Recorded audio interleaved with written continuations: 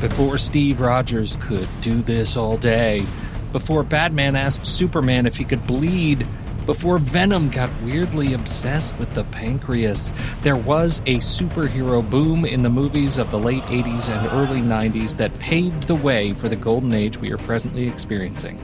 But how did these movies prepare audiences for seeing comic book heroes on the big screen? What mistakes did they make?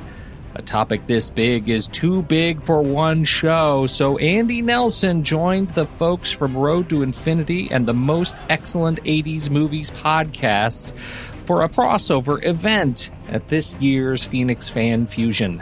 And we are lucky that they actually turned on the recording device to share it with you this fine July hiatus. Enjoy!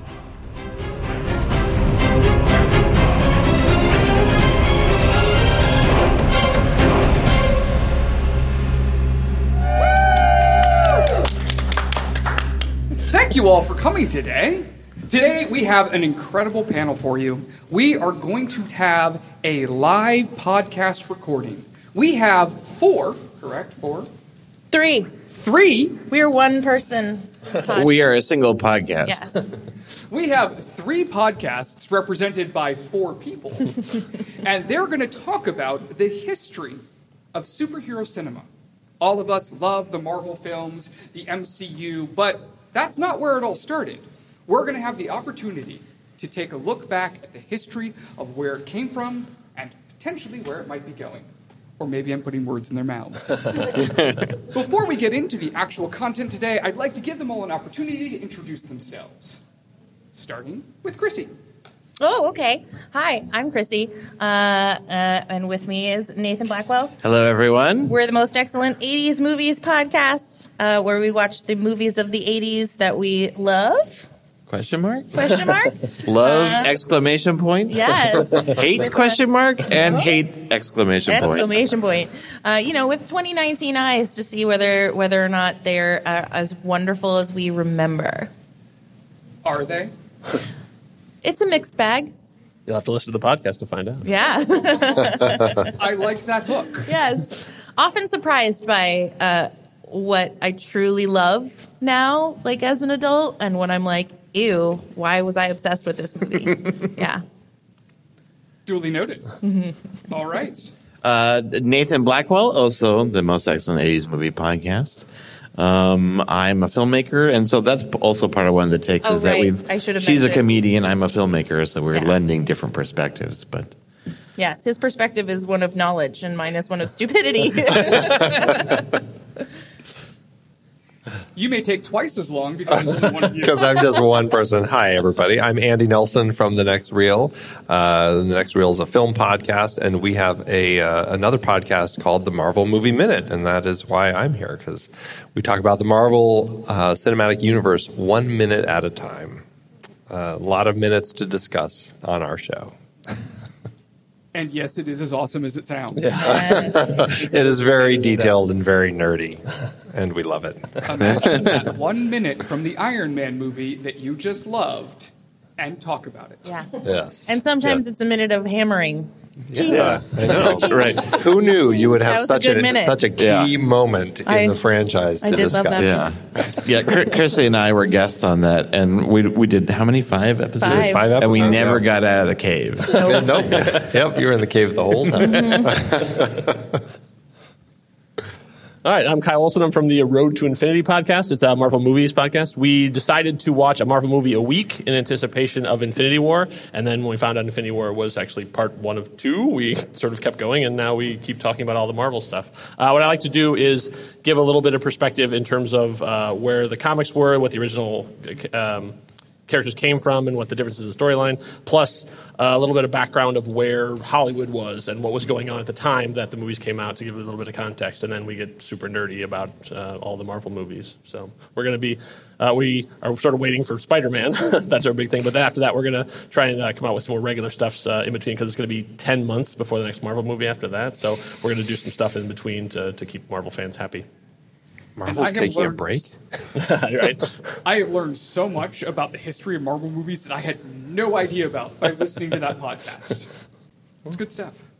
So, Subscribe to all of these podcasts because they are awesome, and these are awesome people you want to listen to on a regular basis. We'll wait. Including for the next hour. Yes. As we talk about the secret origins of superhero cinema. So today, our podcasters have taken a look at history of superhero cinema and broken it into 3 distinct eras.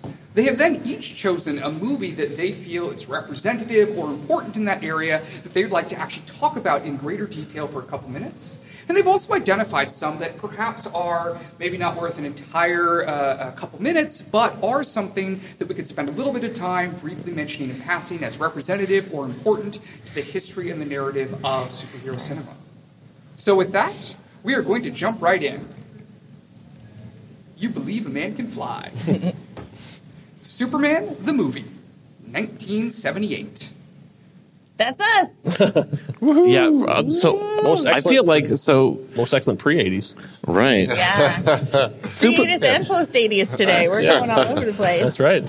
Superman was really the bar to kind of get over. Like in terms of I felt like all the superhero movies, it felt like Superman, and then like not until like Spider-Man that, or I guess Batman counts. Batman, yeah. That's all I'm saying. Hold on there. Yeah. So there was just a few because a lot of people for a long time said there was like a superhero movie curse. Like a good superhero movie couldn't be done Because of the ridiculousness of the costume. Yeah, and I felt like Superman was the one in my mind that was a great movie and also a great superhero movie.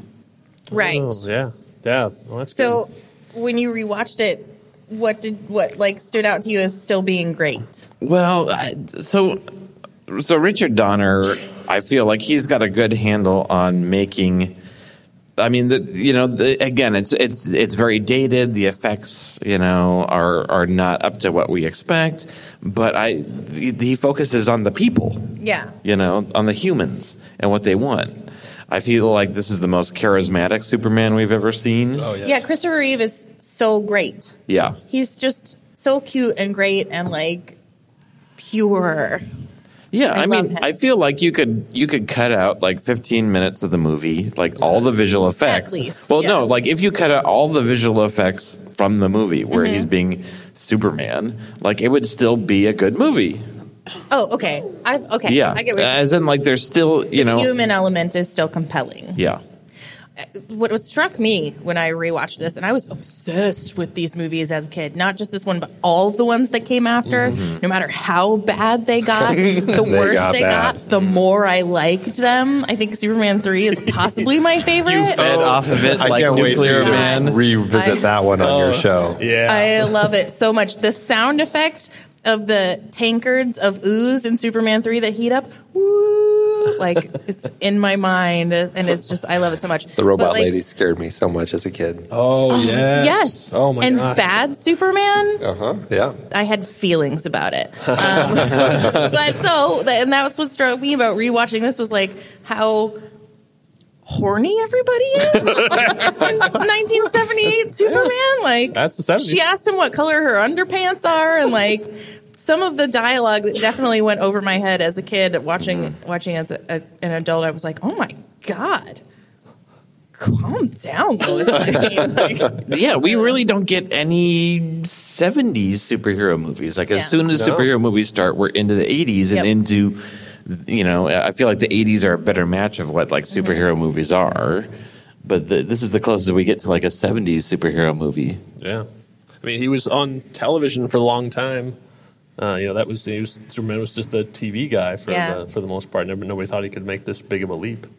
Well, it is Superman. He can leap over tall buildings over in a single anything. bound. Yeah. Yeah, if we're talking about evolution, like look how jacked you're expected to be now as a superhero. So it's a slide of Henry Cavill's Superman next to Christopher Reeve's Superman, and like Christopher Reeve refused to wear any like padding in his suit.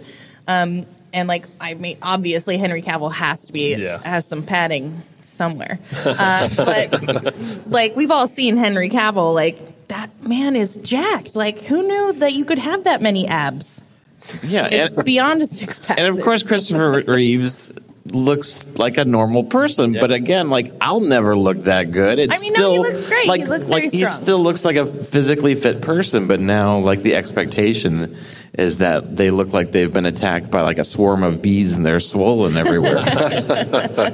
Well, in terms of the comics, I don't want to get too far off of it because I know we're sticking to movies, but there was a big debate after sort of Superman came out, is it Clark Kent pretending to be Superman, or is he always Superman pretending to be Clark Kent? So at this point, he's Clark Kent. He's a human, he's a guy, and he can also do this stuff. By the time we get to where we have Man of Steel, it's the opposite. Yeah. He's an Yeah, alien, right. and they emphasize the alienness of him, and that he's putting on a suit, like pretending to be a human being. I think that's a very different feeling in the movies, because there's a lot of heart in Superman 78, and that there really isn't in Man of Steel. Yeah. Go Well, and also I think that a big thing about it is that they made Superman for everybody. It wasn't just a kids movie. And the TV shows, like I mean, I think superhero stories really were largely relegated to kids and comics, and they weren't thought of as something for the whole family. And so I think that's something that they really did with this 1978 Superman, is they said it's a story for everybody, and it's a really interesting story. And it's about real estate. It's about real estate. And they made him look Lex normal. Luthor in a power suit. It's Lex Luthor trying to get land. And like you're talking about the adult content too. Like it's really a pretty adult story in terms of that. Even though we still see Superman saving people and lifting a helicopter. Right.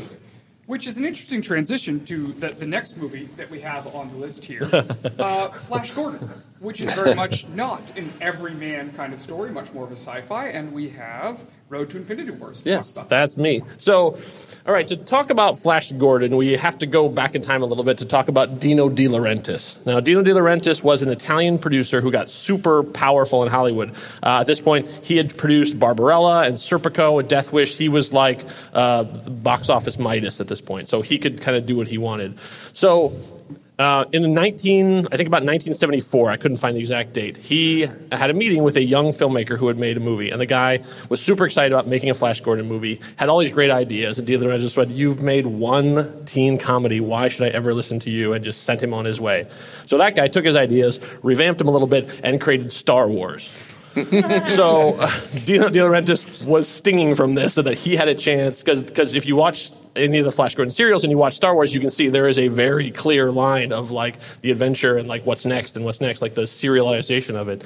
So he wanted his own Star Wars. So I know this is about superhero cinema, but Star Wars casts a long shadow over all of this stuff, because everyone was chasing Star Wars. Everyone wanted to have that thing that kids and adults and everyone loved. So he wanted to make Flash Gordon his Star Wars. So he put together this thing. And now Flash Gordon was not really that well known of a property, so it's not like Superman, where like you can go to Indonesia and there's kids running around in Superman outfits. Like Flash Gordon was at this point was a comic strip. That's what everyone knew it as. It was sort of like not the thing you would think would reach everyone, and it didn't. I've never seen it. The story behind the scenes of this is just fantastic. We could do a whole hour just about all the machinations that happen behind the scene. But like some of the highlights I found were they got a real smart script, and the other just went, no, I want it ridiculous. I want it comic booky. So he hired a guy who worked on Batman '66, like the Adam West Batman, and that's what he wanted. And that the guy then, because has barely spoken English, that had to be translated by someone into Italian, and then once it was approved, it had to be translated back into English, which explains a lot when you watch the movie, because almost nothing makes sense. So when they shot it, and mostly in Italy with an Italian crew, who none of them spoke English, so the director could talk to the cast and the cast director, and no one could talk to the crew at all. They had to have translators for everything. But through it all, the thing that amazed me most watching it again, especially in high definition, is the costumes are amazing. Yay. Like they went all out. Like I had to pause on my HD screen. Yeah, that's a humble brag. And because you see Ming's collar and his chest plate are all covered and they're all shiny, and I realized they're made up of thousands of beads. Like they stitch together every single one of these things. There's no in the picture we're showing on there. It's very much like a spandex looking thing, but inside every little piece is all hand stitched. There must have been 100 Italian sewers out there just frantically working on these costumes. It's terrible. Like, I mean, it's like you watch it again and it makes no sense at all. Mostly because this is like the personification of white privilege. Like, their Flash Gordon is such a lunk. There's nothing to him. He has no charisma, no charm, no military ability. Like, he shows up and they're all like, you need to lead a revolution. Why? Like, he has, like, because he's not stronger, he's not faster, he's not smarter. He's just the blonde-haired, blue-eyed white guy that showed up. And so they're like, well, you're the guy. Yeah. At least like in the serial, he was like a pilot, and he was like like a military hero, and then he had a scientist friend and like a reporter girlfriend, and they were like a team, and they knew what they were doing. And then we have like a football player who seems like he's lost. Not even a great one. Like, he's not supposed to be Joe Montana. Like, he's like, I mean, he's like third string. I mean, like, there's he really gets nothing to fly it. in his own plane. He's like a private jet. Sure, yeah, true. Well, he's still in the NFL, so he still gets perks. Right. So yeah, he's not like a kicker. But it's sports ball reference. Yeah, come to me for the sports ball references. There's our sports reference for the day. Yeah, no, I have no idea what I'm talking about. I say third string just because I've heard someone say it. But you can see a lot of where it came to. Like, did anyone take any inspiration from this? Not really. But you can see the level of craftsmanship in terms of, like, they built real sets. Like, as opposed to now, like, you watch episode 1 and it's like it's them walking on green screens, and you can tell the difference between them running down a hallway in Flash Gordon, where they built a real hallway and they built a giant disc for them to fight on top of that apparently was so newly finished that when the actors fell on it, they had to stop production to get the silver paint off of them because it was still wet. But the production design, you can see, like, I was looking at some of the characters, and they look like characters that come out of Canto Bight. Canto Bight from Last Jedi, or the Sovereign from Guardians of the Galaxy 2. It's that same sort of completely ridiculous, over the top, overly dressed, rich, a-holes that are surrounding them all. It's clear that the people had watched it too. But boy, yeah, it was such. I mean, like, John Carter, which doesn't get a lot of love, did this story so much better. And yeah, this is one because it's got 2 great Queen songs in it. It sort of endures. But yeah, so would you say that maybe like a theme of these early superhero movies is that they're still kind of grasping on how to adapt a comic book?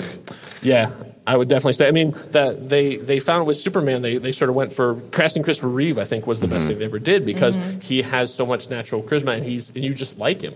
Like, nobody likes Flash. Like, get out of here, Flash. I know offense to Sam Jones, who was first admitted it was not his finest performance ever, but they picked him from the. Oh, this is another piece of trivia that I forgot about. So they couldn't find anybody to be Flash. They went to Kurt Russell. Kurt Russell read the script and went, yeah, no. Kurt Russell, he's like, he went off to do The Thing. So I think he made a better career choice. Yeah. They went to Arnold Schwarzenegger auditioned for it, and no one could understand what he was saying. So like, no. So they got Sam Jones off of The Dating Game. He was a contestant, and they were watching it on TV. They're like, that's my guy.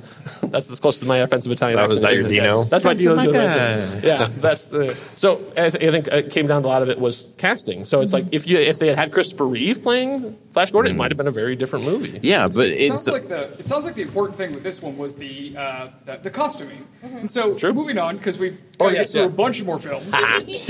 Let's talk for a moment briefly about Swamp Thing, and then we can move on to Supergirl. I just think Swamp Thing, I think it fits in exactly with what we were just saying, in that they were still trying to figure out how to adapt these comic books, these properties. I mean, they had Wes Craven directing it, and they tried to go a little bit with his horror route and everything, but it really, I don't know, it's an interesting film to revisit. I rewatched it for this, and but it really is lacking. Yeah. It's not a great film, and it's not. I mean, I think if they had, I'm not as familiar with Swamp Thing other than I think a couple issues of it, but I feel like if they let Wes Craven really go the horror route, they could have done something interesting with it. But I think that it just fails on that part otherwise. I think there's a place for it. Not like a monster in the like Frankenstein Wolfman. At this point, pretty much. Yes. Like okay. This is before right about the time Alan Moore took over the comic, and he made him into like a plant elemental, and so he became really spiritual and stuff, and super popular. And Ellen He Morris. found Jesus. No idea. More like he became Jesus. But I think that there is a place for a low-budget superhero movie, though. I kind of wish that every superhero movie wasn't $100 million. Like this was a low-budget, nothing kind of thing. I think for not necessarily for Swamp Thing, but for these characters, you can make a dirty $10 million movie and have it be great. I wish they would sort of do that now. Mm-hmm. So how did we get from Swamp Thing to Supergirl and things like Howard the Duck?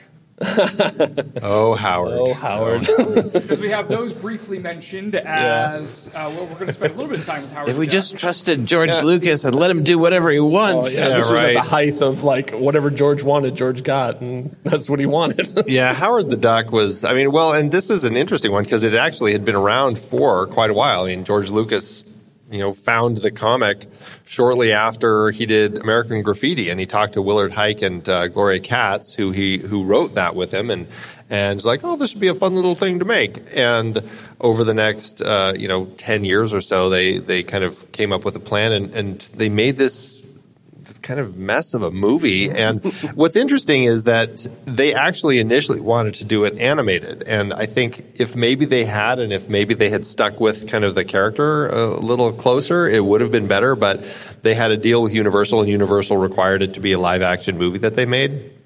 And George Lucas was like, oh, I've got this special effects company. We'll do this duck and it'll be great.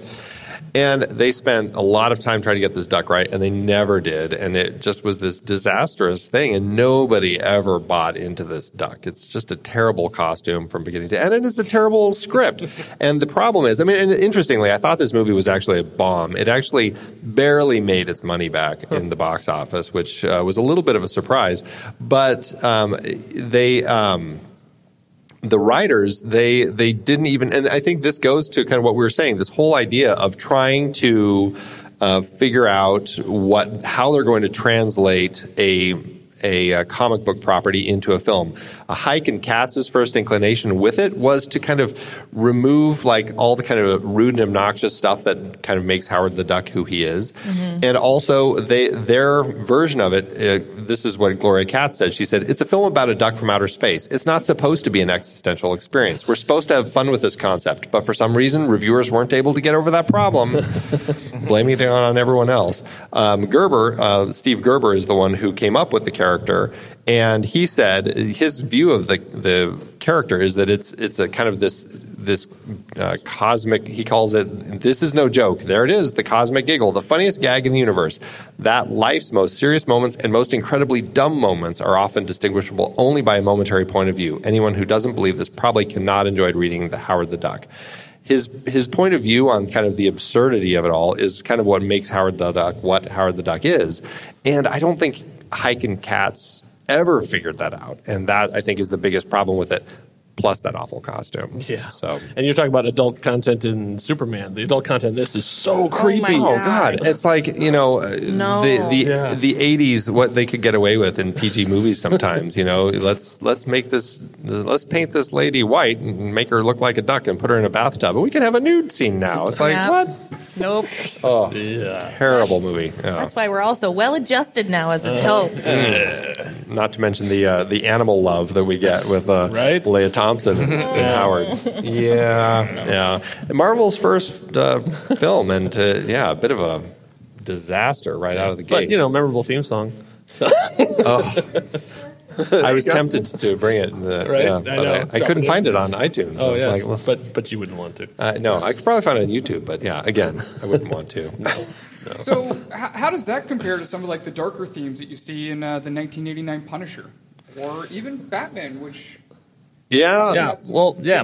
Punisher is interesting because it's the first one that's really true to the character. I mean, like they were afraid of the costume, so it wasn't like so he never wears the skull in the whole thing. But Dolph Lundgren I thought did a pretty decent job as being like. But basically, they made Death Wish again.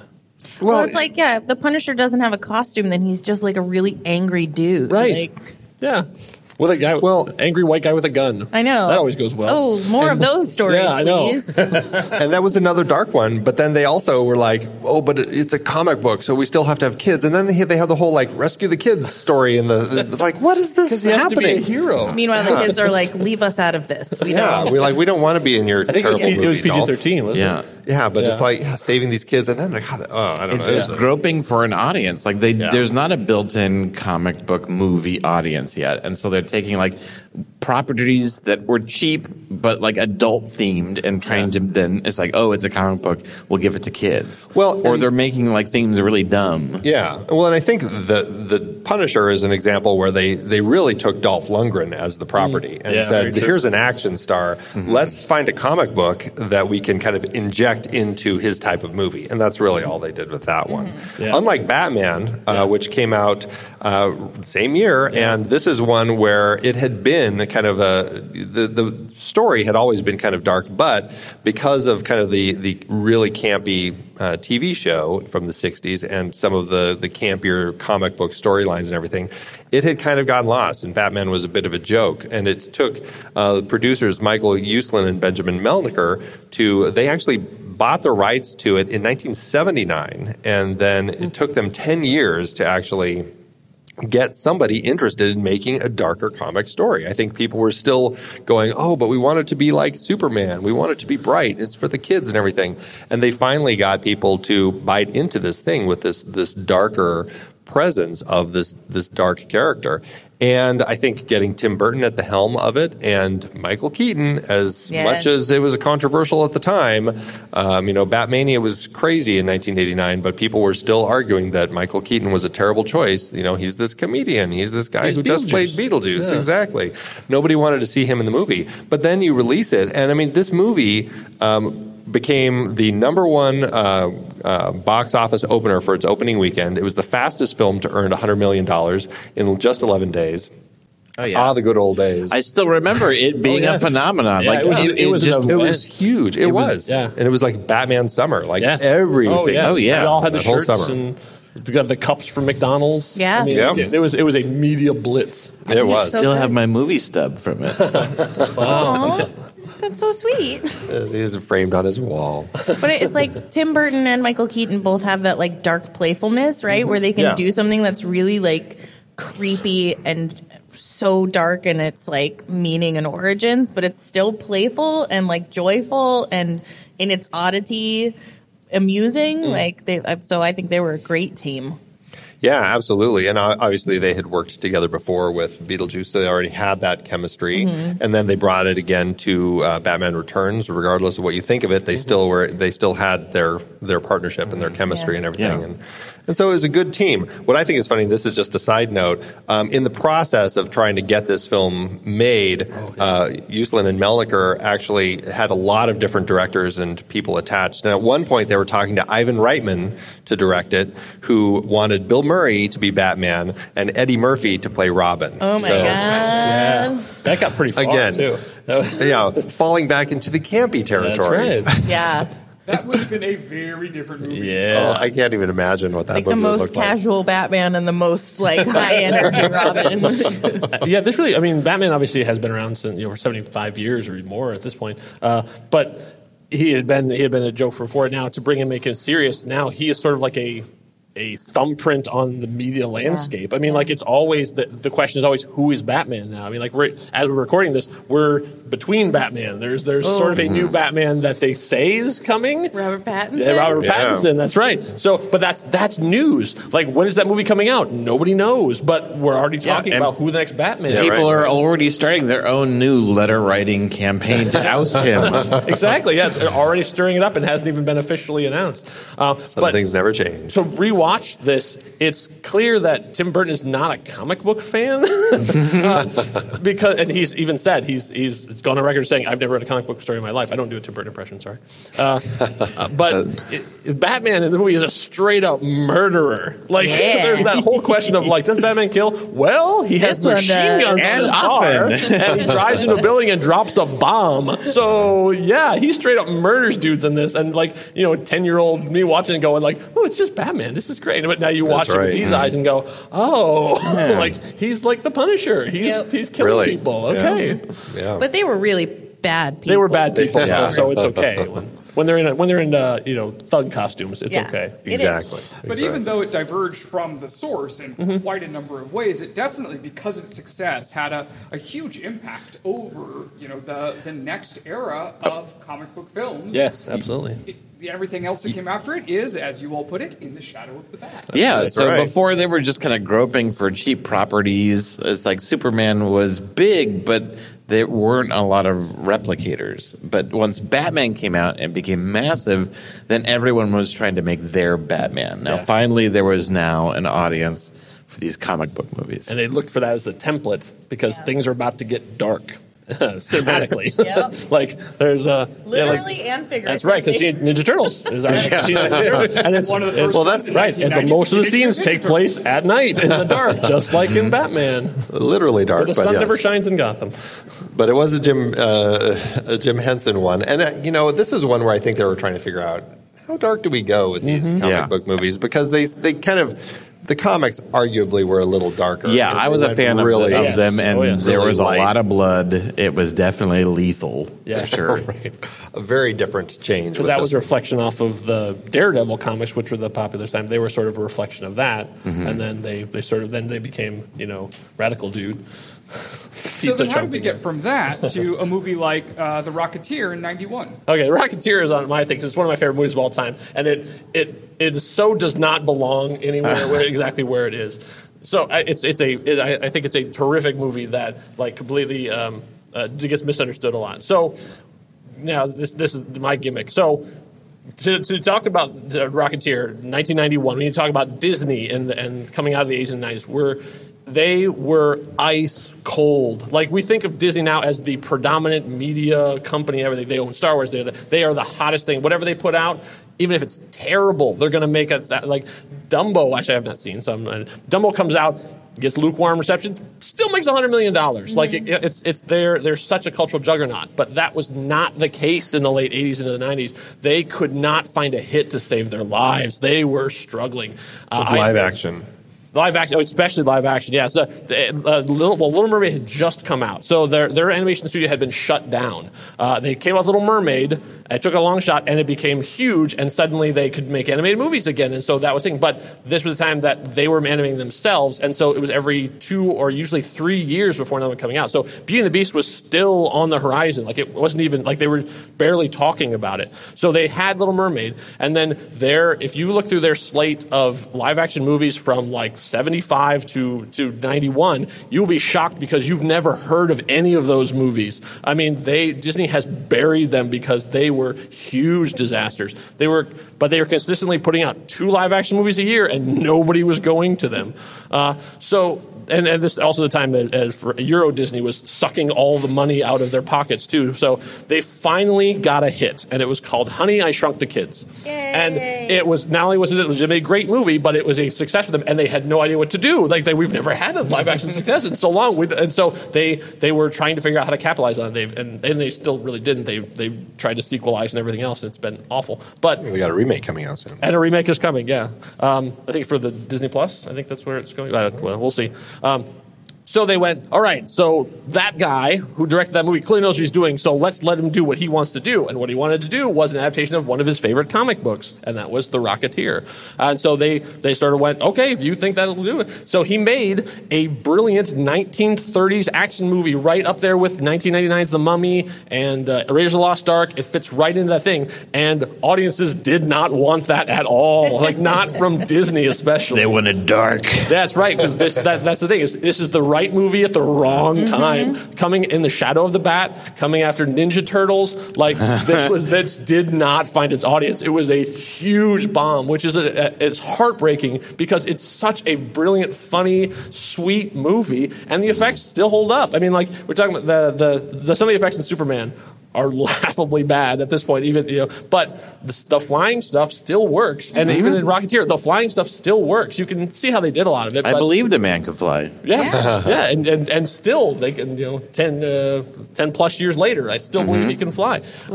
You'd mount a campaign to bring this movie back. I really think it is. If they drop this now, I think it would be huge.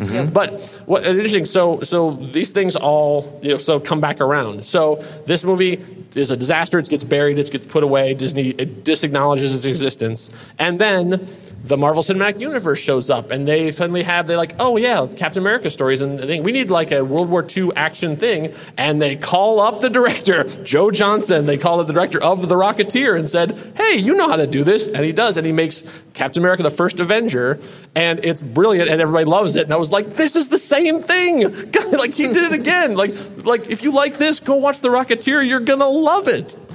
I wonder if it would have done well if it had been released 10 years earlier in the Superman era, I think before so. the darkness kind of took over. Even though the effects probably would have been a lot cruder, I think that because this is it's bright and it's sunny, and he's a terrible at his job. I mean, like as a hero, he does not know what he's doing. He makes mistakes all the way along. Which, coming off of Batman, which is what everyone is, he is so self-assured and never questions up, and always knows what he's doing. Rocketeer, like the picture we have up here is him flying along. That picture is when he salutes a kid that he's flying next to and shuts off his rocket pack and plummets to Earth and barely gets it turned back on again and saves himself. Oops. Like, it happens all through the movie. He makes these rookie mistakes because he doesn't know what he's doing. So he's not Indiana Jones. He's not Bruce Wayne.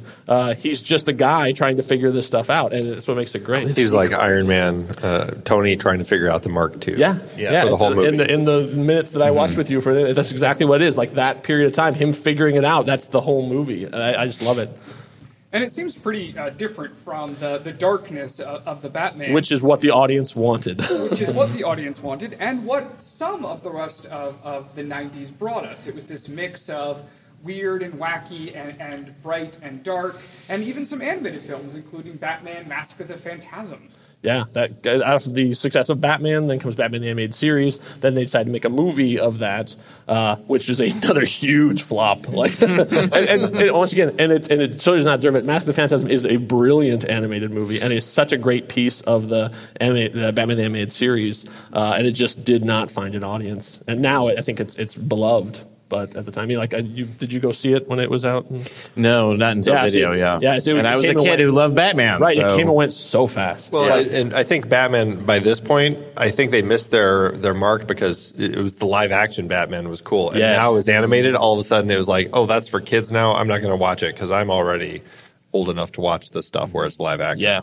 It sounds like the studios really couldn't figure out what they were really looking for. I mean, then you have things like The Mask, and then you have things like The Crow, which are two very different movies that have very different audiences and very different feel and styles to them. And released in the same year.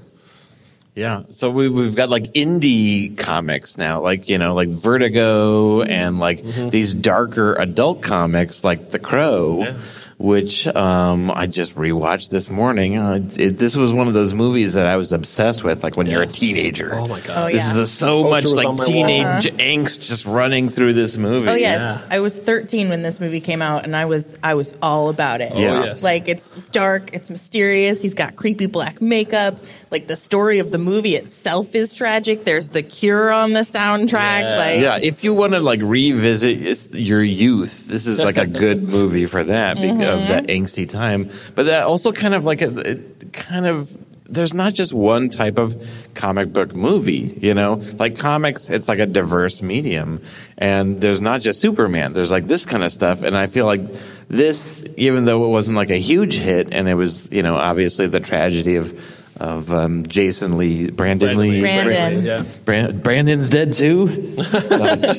Brandon Lee's death, which kind of adds to the angst and the sorrow to the whole experience. Well, it does because everybody knew that story before the movie came out, right? Yeah. So I had no idea that this was based on a comic book or what any of the source material was. It was just like a slightly gothic, dark, creepy movie with that gave me an excuse to wear black vinyl and, Right. and a lot of eyeliner, But yeah, I could see like the bad version of this would be someone saying it's a comic book and comic book movies should be like this. Yes. Whereas like there's again so many different types of stories in comics And that you really have to kind of create and mold it around that specific Because he's like a property. Punisher. That's what he is. Like, he's a Punisher from beyond the grave.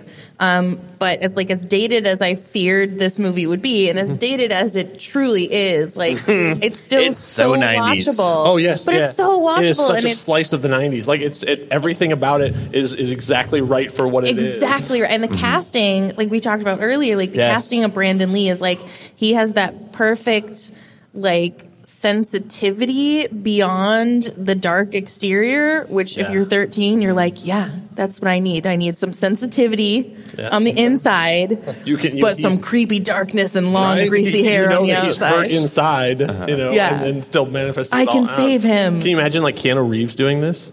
I mean, I I'm sure it was can offered and to I him. will, Kyle. I can. Calm down, Chris. Right Calm person, right down. question. Can we get a letter writing campaign for this going on? But I think a lot, like we were talking about, though, it really comes down to the lead. Yeah. I mean, especially for these, like what we have, almost everything we have is a singular hero. Yeah. At this point, they were not talking about teams or any of that stuff, and it comes down to that guy. And Brandon Lee was the guy. Like he was perfect in that role. The And lead then and the also- adaptation, like the people who actually translated it, I think, understand the meat of what they're trying to do with the story. Yeah. Yeah. Yeah, and then like a 90s kid unattended in fishnets and combat boots skating around on the rainy streets of the city is like, yeah, I'm like, I want to be her. I want to be best friends with the Crow and just skate around and have Ernie Hudson buy me Chinese food. But I think it shows it too because it's a strong concept of like the revenge stuff too, and they have never been able to replicate it. They've tried. No, The Crow 2 is terrible. Oh, that's awful. And it was a TV series. And it was a TV briefly. series, and it was they've made 3 or 4 different direct-to-video movies too. I think David Boreanaz was in one of them. What? Yes, he's a villain. I think isn't he the bad? He's not the Crow. He's the. I don't remember, but yeah, but Well, I'll find they are out. terrible. When you get to most awful '90s podcast, when you guys do the next one, then yeah, That's up do a whole next, thing on yeah. the Crow. But yeah, but it shows the power of it. Like having it's that magical thing of like Stephen Norrington and Ernie Hudson too, who after Brandon couldn't finish his scenes his part got a lot bigger, and so he had to carry a lot of the movie too. Yeah. They're all fantastic in that movie. It just comes together in a really weird way. And Bai Ling is insane. It sounds like there's a mix of the talent of the people who were involved, but also understanding the source material Absolutely. and understanding the audience.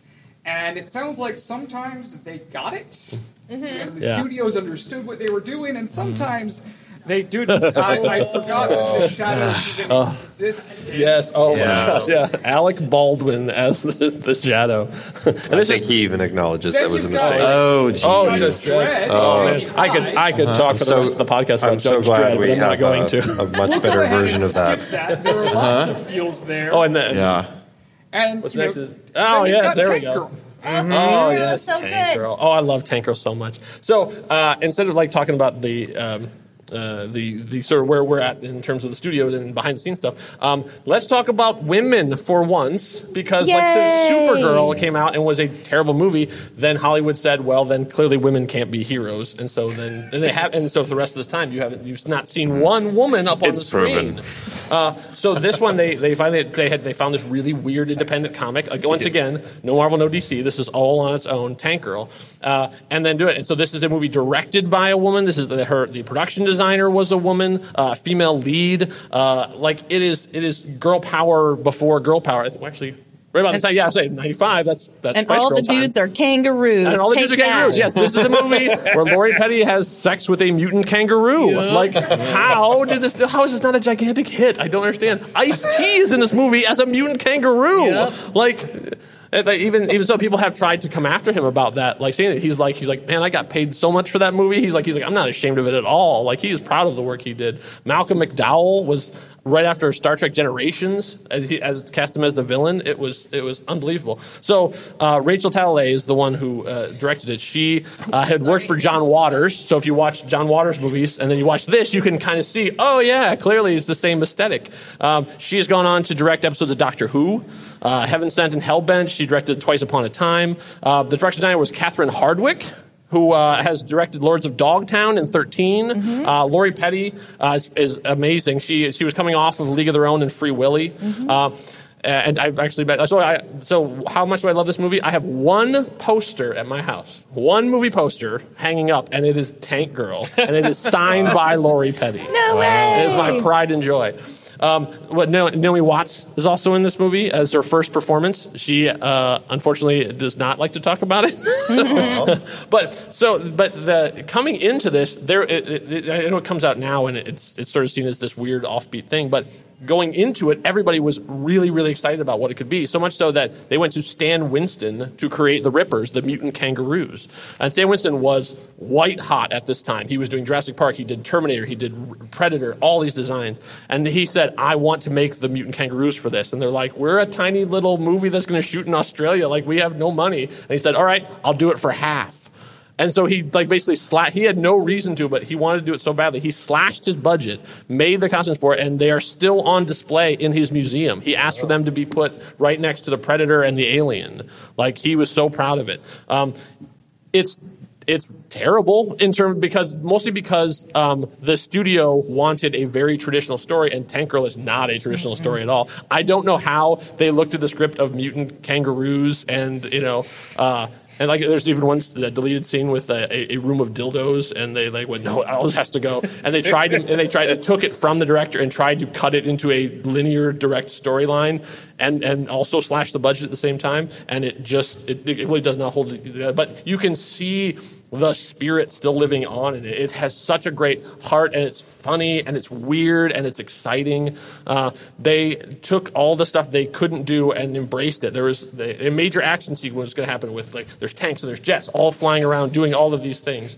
And the studio said, yeah, we're not going to pay for any of that. So they went to an animation studio, and they had the animation studio create the entire sequence. So the movie's going along, and all of a sudden it just switches, and it's this brilliant graffiti pop art animation battle scene that happens, and then they, like, at the end they all walk out of it like, yeah, that's what just happened. That's what happened. It's so awesome. And so I called it the awesome apocalypse, because this is like post-apocalyptic, but everyone thinks everything is cool and everything's awesome, and you can see that stuff in, like, Sunset Overdrive and Rage 2 and Far Cry New Dawn, where instead of having everything be brown and gray like Mad Max, you have this explosion of, like, anything that's color, everybody wants it because that's the only color you get to see is what you find. And I like something that you said there. It's this idea of it being the heart and soul, and having this, you can feel that movie had something special. They didn't pull it off right. Yeah. But it had something to start with, which actually takes us kind of to the next era that we're talking about, era number 3. I make this look good, where we take the excitement of the 90s and the things they tried to do, and we turn it into something that's actually good. We don't get to talk about the Phantom. Nope. Let's skip the Phantom. Wow. And I don't know that it started out with you. No, but this is still the grim and gritty. This is the Crow influence. This is the dark, serious, brooding. Yeah, because they can't make bright spandex look good yet. No. Yeah, we're still in the black leather phase, and we will be for probably the next next number of years. Yeah, probably until X-Men. Yeah, X-Men are still in black leather. Yeah, they don't even do, like, a full costume for a while. It's like the yellow X, right? And that's it. Yeah, that's right. Subtle. You know. But we go from Spawn to movies like Steel. Steel. Dear. Yes. 7. So Steel, I just as a side thing of Steel, I know. Let's not talk about Steel. I'm not going to spend a lot of time on it, but I love the fact that they decided to make a spin-off of Superman, which is what Steel is. Steel was a character in the comics that was a guy who was inspired, John Henry Irons, for those of you who are paying attention. He was so inspired by Superman, he made a super suit and became Steel. So they decided to make a Steel movie starring Shaq, which, sure, box office gold, because Kazam, and strip it of all connection to Superman. Like, he's just a guy who puts on a suit. There's no mention of Superman at all. He's just like, he's basically an Iron Man before Iron Man, I guess. Yeah. And it's awful. And we go from that to something like Men in Black. Yeah, I feel like I'm dominating now because this is mine as well. So Then make it brief. Yeah, this is exactly what's hard. So Men in Black is it's easy to be brief on it because it's just a perfect movie. It's like so good. I love Men in Black so much, and just I watched it again even with a critical eye, and it's just brilliant. Like everything. This is the weird alchemy of Hollywood.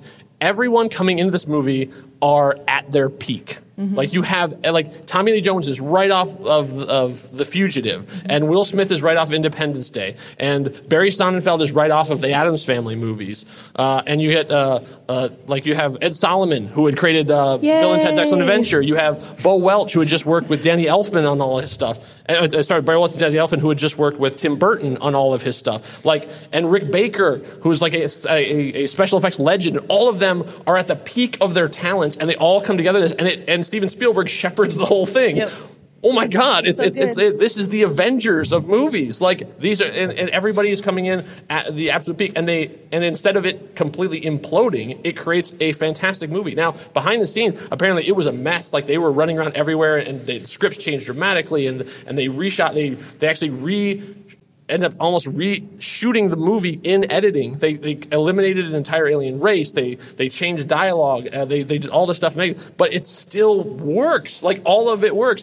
Everybody is funny and interesting. The world is believable. There is real heart and real emotions. And I'll just do one of my favorite scenes in this as a writer.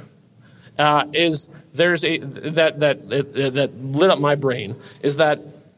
There's a scene where they're at the farmhouse where you hear an argument going on between the husband and his wife, just about how terrible everything is. And it's all done in one shot, and you see a light starting in the sky come down, and it turns out to be an alien ship. And so he's complaining about everything that's going on, saying, like, the only thing that works around here is my truck, as the alien ship smashes into his truck and destroys it.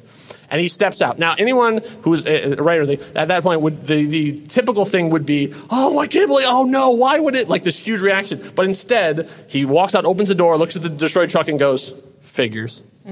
It's just like this, oh my God, like I remember in the theater, just like it lighting up my brain, like, oh, we're going a whole different direction. Like you never know where this movie is going to go because it has a completely different rhythm to anything else. And it sounds like they finally got to a point where they actually elevated the source material. They understood it's better than their the comic. Audience and are willing, as a studio, to meet the audience where they are. Because at the same time we have something like that, we also have movies like Blade, which is first great Marvel action. Dark right. Gritty and completely different. Yeah, it's its own thing. It's its own movie. And honoring its source material. Yeah. And then comedy movies like Mystery Men. Yeah, the team. We finally have a team. Oh my God. I loved this movie when it came out in 1999. Like, I was all about Ben Stiller, Hank Azaria, Janine Garofalo. Eddie Izzard is in this movie.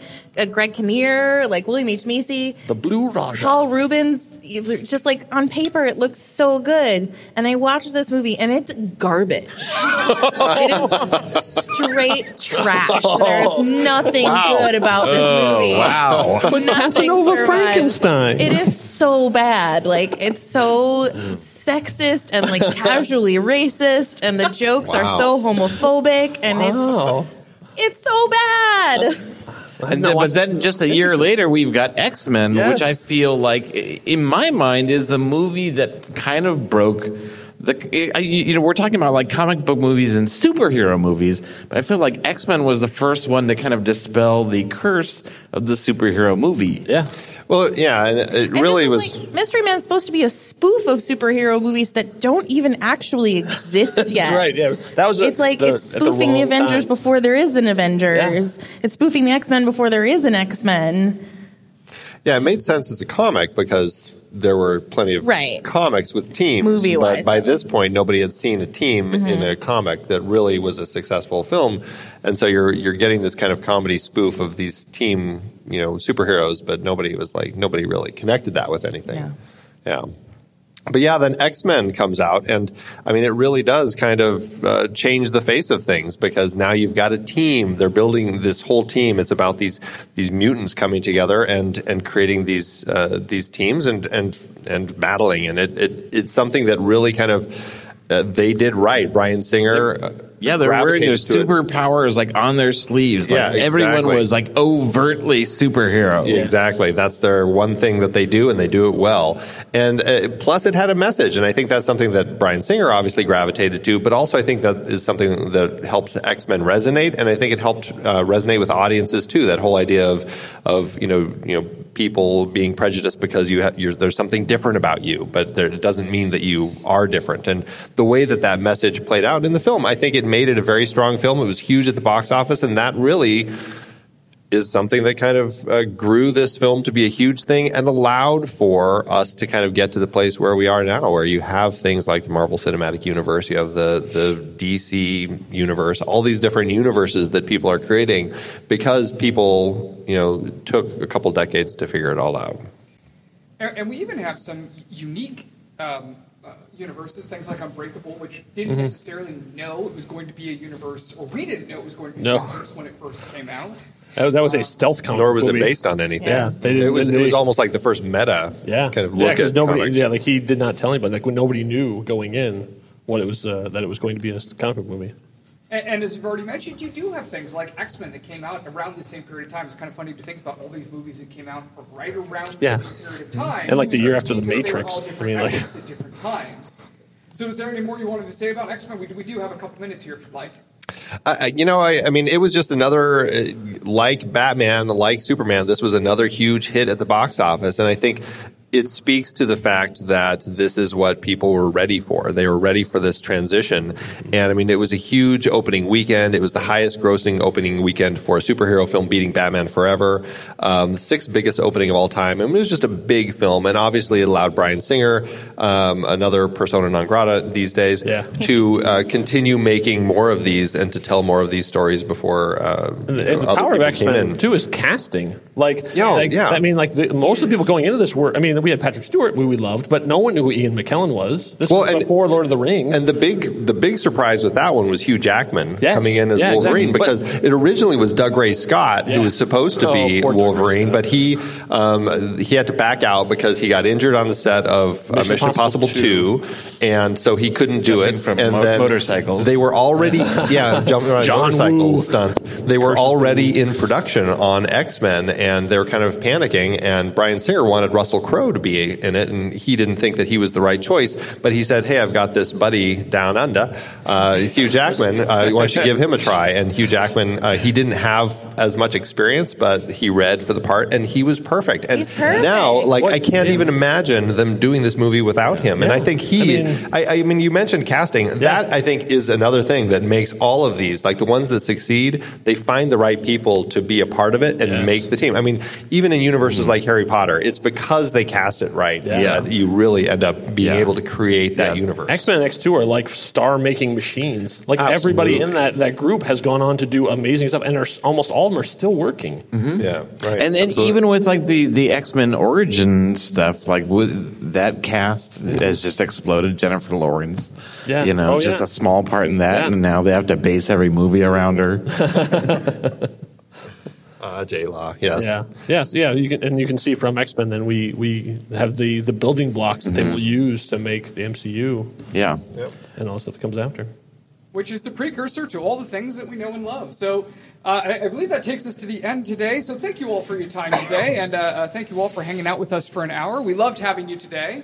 Real quick, one last thing. If you like what we're talking about, if you liked hearing these people, they do have podcasts. They run on a regular basis. You've got the Marvel Movie Minute, taking on the films of the Marvel Cinematic Universe 1 minute at a time, now playing Iron Man. Yeah. That's right. We're cranking through the Marvel movies, and next up we'll be talking about The Incredible Hulk 1 minute at a time. Awesome. Yeah. We also have the Most Excellent 80s Movies podcast. It's a podcast where filmmaker Nathan Blackwell of Squishy Studios and a comedian, Chrissy Lentz of National Comedy Theater, take a hilarious look at the 80s movies we love, hate to love, and love to hate with 2018 eyes and probably a significant haze of nostalgia. Word. Well said. And Road to Infinity. In January of 2018, the members of Legible Scroll came up with a mad plan: watch a Marvel movie a week leading up to Infinity War and put out a podcast about each one. And we did it. But little did we know the story wouldn't be completed until Endgame. Or after. Yeah. So thank you to Phoenix Fan Fusion for letting us do our panel together. That was very cool of them. This was a lot of fun. And thank you guys for coming out and doing this. I like this crossover. It was a blast. Yeah, this was fun. I was like, I could keep going. I could talk for an hour about this stuff. Specifically about Tank Girl. I could talk a lot about Tank Girl.